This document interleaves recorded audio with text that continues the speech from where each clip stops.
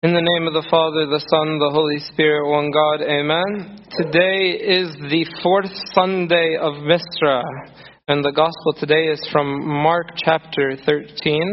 And for those who don't know, Misra, the last month in the Coptic year. And if every month, Taqriban has 4 Sundays, so the fourth Sunday of Misra is the last, typically is the last Sunday of the Coptic year. And this year is a little different. Misra has 5 Sundays, so next week we'll have another Gospel. But typically this is the end of the Coptic year, and because it's the end of the Coptic year, the church reminds us about the end of time. And so the Gospel of today is about our Lord Jesus Christ speaking to His disciples about the end of the world. And in the teaching of our Lord says at the end of days, things are going to be crazy. Things are going to be crazy. There will be wars, there will be famines, there might be plagues, COVID, persecutions, there will be sorrows. It could be a lot of things going on. But then the Lord says, "He who endures to the end shall be saved." He who endures to the end shall be saved. And today I want to talk to you about endurance, and specifically 3 ways the Christian has to endure. 3 ways that the Christian has to endure. The first way the Christian must endure, or the Christian must preserve, maybe another way to say it, the truth. Must preserve the truth.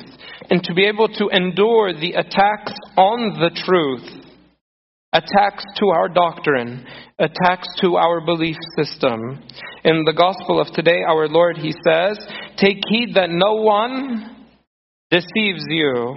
For many will come in my name saying, 'I am He,' and will deceive many." And later on in the Gospel He says, "For false Christs and false prophets will rise and show signs and wonders to deceive, if possible, even the elect." And one consistent theme throughout the Gospel and throughout all the epistles, if you read any chapter, any time, it's always the truth and then all the lies. And beware of the lies that is around you.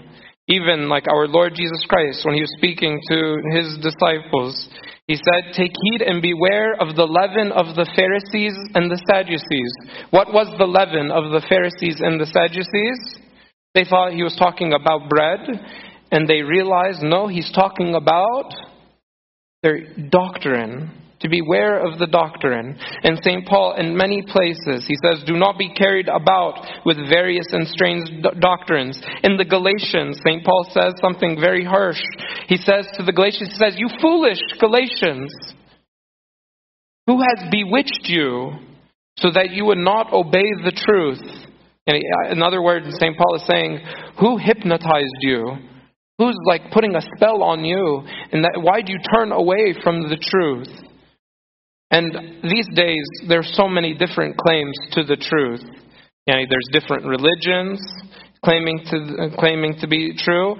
And now there's even like celebrities who are pushing strange practices to bring happiness, like people who are in sorrow. And if you read and I read an account of someone, and it was very shocking. They traveled to the end of the world to do something so dumb, and to practice, and to smoke, and to do something so weird.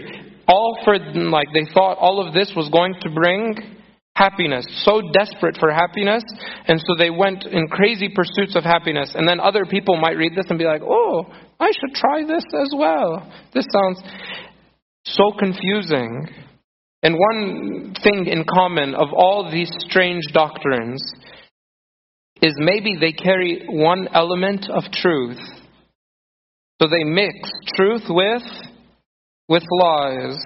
And that's why false teaching always runs right beside true doctrine, because this creates the deception that's more difficult to detect. And so it might sound good, it might feel good, it might do a lot of things good, but if you dig down deep into it, it is lies. Imagine someone that counterfeits money. when you counterfeit money, their objective is to make it look and feel authentic, to make it feel genuine. But at the end of the day, this is a counterfeit dollar. And I feel these days many people are accepting counterfeit dollars, counterfeit tender into their banks. And they're accepting all these things from outside the world that they think will bring them happiness, and enduring different doctrine away from the truth. Even one time I was talking about to someone who's actually was in prison for counterfeiting money. And I was asking, how did you do this? They said they would counterfeit the money, and then they would take the counterfeit bills, like 100. If you're going to counterfeit, you counterfeit $100 bills. You don't counterfeit dollar bills. You do $100 bills. And you would take it to a place that people don't like. You don't take the counterfeit money and go to the bank. How do you repeat this stuff? You go to jail for this stuff, okay? So they take it, and they would take the $100 bill and go to, a place. They told me they would go to, the dollar store. And they would buy a candy bar for $1 and pay with a counterfeit 100. And so then the cashier just takes them, puts it in. He gives them 99 back. And then, Aishin with real money. That could never happen at the bank. Why? Because the bank, they're aware. This is fake, man. This is fake stuff. You're giving me fake stuff. It's the only way you could be conscious if this is fake stuff is you have to be trained, to be knowledgeable.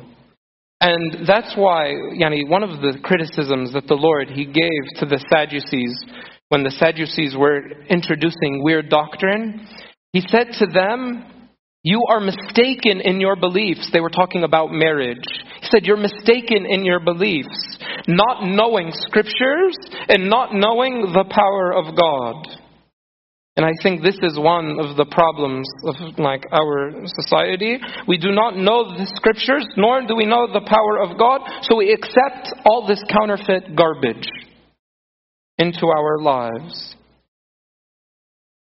Instead of the Word of God, we need to be rooted in the Word of God, and then we can see how fake and everything else is. I was reading a story about a California nurse named Sheila. And this story is featured in a book. It's called Habits of the Heart. And Sheila said, I believe in God, but I'm not a religious fanatic. Okay, I believe in God, but I'm not a religious fanatic. I think this describes maybe 99% of America. I can't remember the last time I went to church. My faith has carried me a long way. And then this person said, the name of this religion is, my faith has carried me a long way. She said the name of her faith is Sheilaism. Her name was Sheila. Sheilaism. It's just my own little voice. By her own account, she had created her own belief system, her own values, her own everything. And now I feel this is so true about society. Everyone has their own beliefs. Everyone has their own doctrine. Everyone has their own way of life. And that's fine and great. But the question is, how does this doctrine and belief match with the teachings of our Lord? And even one idea that's been coming up a lot lately is I just have to be good and I'll go to heaven. And good people go to heaven. And one thing that's been on my mind is how, مثلا, what if me and Ben, we hate each other. And we just keep, enemies. But then I'm good with everybody else. I treat everybody else so wonderfully and I'm kind to everybody. So then everybody says, oh, Bona David's so nice. But if you ask Ben, he'll say, Bona David does. Mean guy. Wicked. And then would Ben invite me to his house? Would Ben invite me to his house? No. It doesn't matter if everybody says he's a good guy. It doesn't matter how good you are from society. If you are not good with God, it doesn't matter. Then how can you go to heaven? You have to be right with God. How to be right with God? By believing in Him, by repenting, by all the things that we... So you have to be right with God. This idea that you can just be good in society and be good in whatever.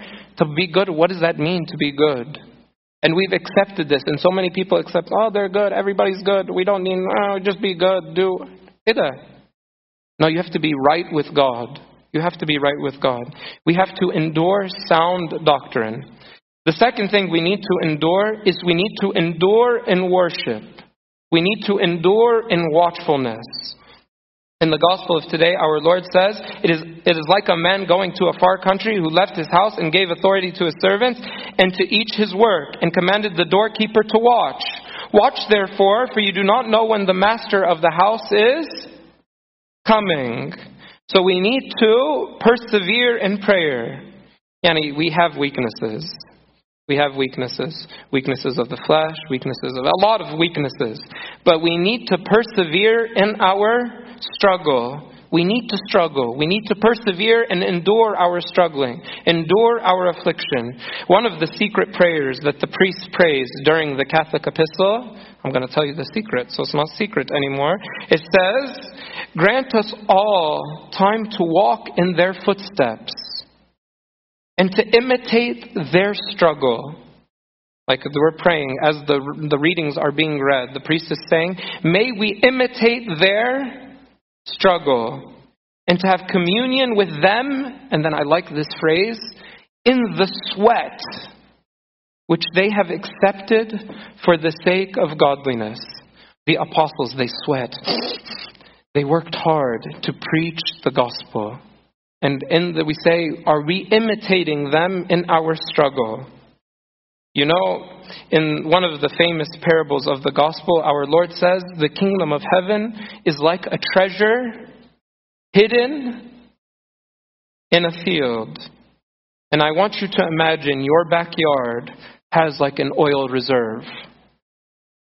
But to prove that the oil is in your backyard, you need to go and you need to dig and dig and dig, and you have to dig deep because the oil's not, it's deep down, especially in the Midwest. You know, if you really want to find oil, you got to dig if there's anything, you have to dig very deep.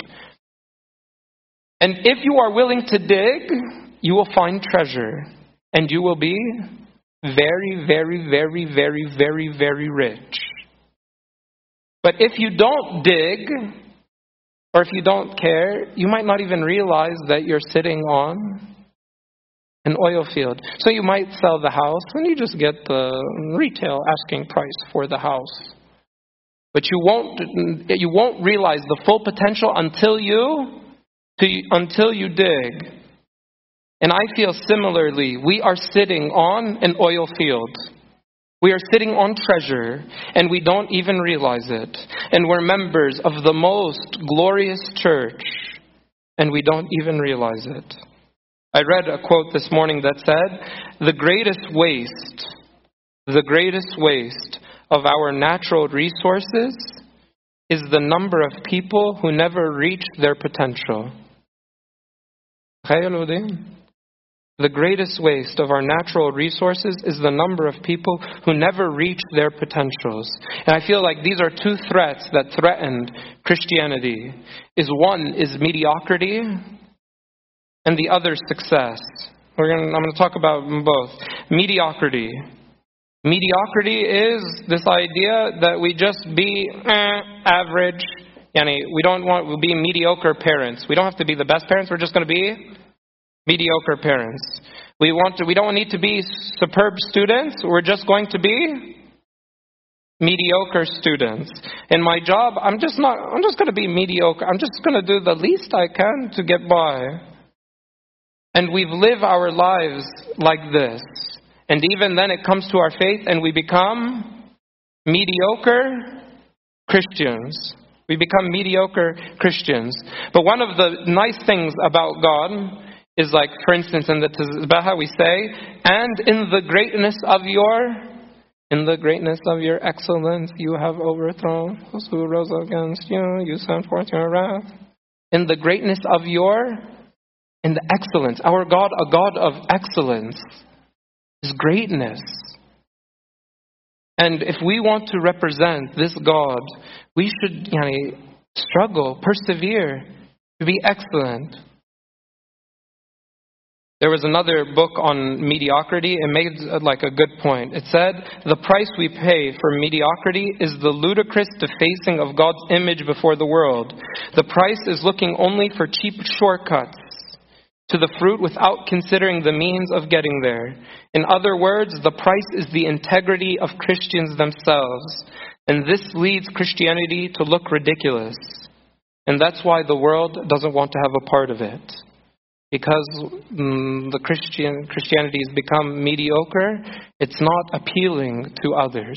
But if it was in an extreme form, like in the early church, Christianity was amazing because they really did what the gospel said. The other thing that ruins the church, that ruins our struggle, is success. And you know the church in Revelations, the lukewarm church that I vomited you out of the mouth. It was neither hot nor cold. But why was the church neither hot nor cold? You know why? I think why? It was neither hot nor cold. It was neither hot nor cold because they were successful. And so, like what's written in Revelations, you say, I am rich and I have acquired wealth and do not need a thing. But you do not realize that you are wretched, pitiful, poor, blind, and naked. And so, in standing before us, we are all very nice and we're very successful and very nice. But then the Lord's saying, no, into poor people, poor in repentance, poor in your faith, poor in so many things. So this is not endurance. These things, success and love of materialism, kills endurance. And mediocrity kills endurance. We need to endure in perseverance, in prayer, and in worship. Otherwise, we'll be like the people written in Vespers, the gospel yesterday. The gospel last night was from Luke 17, and it says, as in the days of Noah, so it will be in the days of the Son of Man. They ate, they drank, they married wives, they were given in marriage until the day of Noah entered the ark, and the flood came and destroyed them all. Likewise, so it was in the days of Lot. What did they do in the days of Lot? They ate, they drank, they bought, they sold, they planted, they built. But on the day that Lot went out of Sodom, it rained fire and brimstone from heaven and destroyed them all. Why did these people become so lazy? Because they were so successful. Because they didn't need God in their life. I hope we won't be like these people. I hope we are like the Thessalonians. The Thessalonians, they are a great people, and we'll talk about them later on. I want us to endure in our worship. Lastly, two more things. To endure in persecution, we must, as Christians, endure in persecution. The gospel of today says, you will be hated all for my name's sake, and brother will turn against brother. But he who endures to the end shall be saved.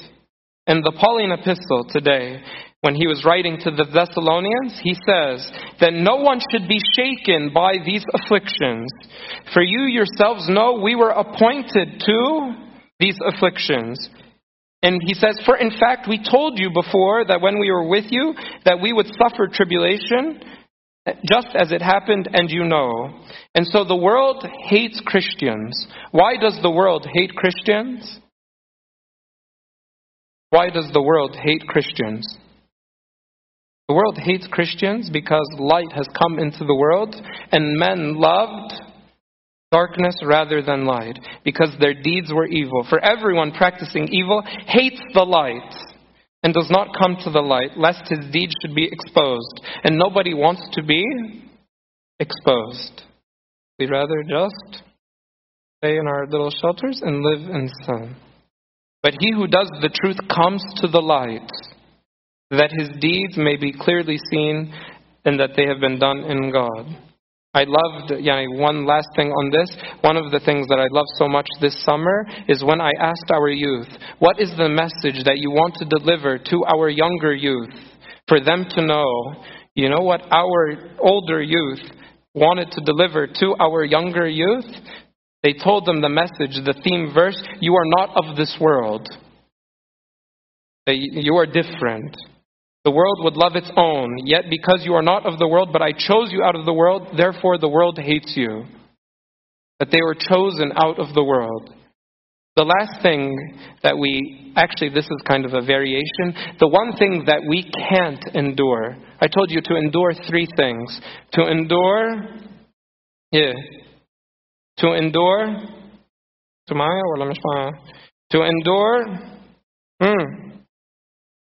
doctrine, sound doctrine, to persevere in sound doctrine. The second one, to endure in worship.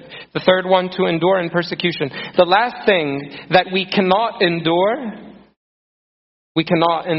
is to see people not enduring.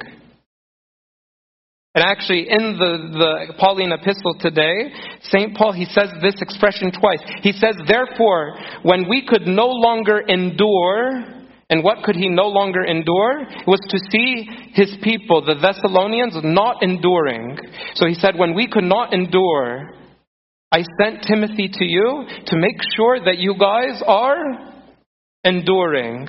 And then he goes, at the end, he says, for this reason, when I could no longer endure it, I sent to know your faith. And then he says, therefore, brethren, in all our afflictions and distress, we were comforted concerning by your faith, for now we live if you stand fast in the Lord. The one thing the Christian cannot endure is to see others not enduring, others giving up, others saying, no, we don't want to be Christian, we cannot do this. We can't endure this, because this is the body of Christ. So that's why we are all encouraging each other. We're all lifting each other up. We're always pushing each other, motivating each other in the Christian life. Yeah? And glory be to God forever. Amen.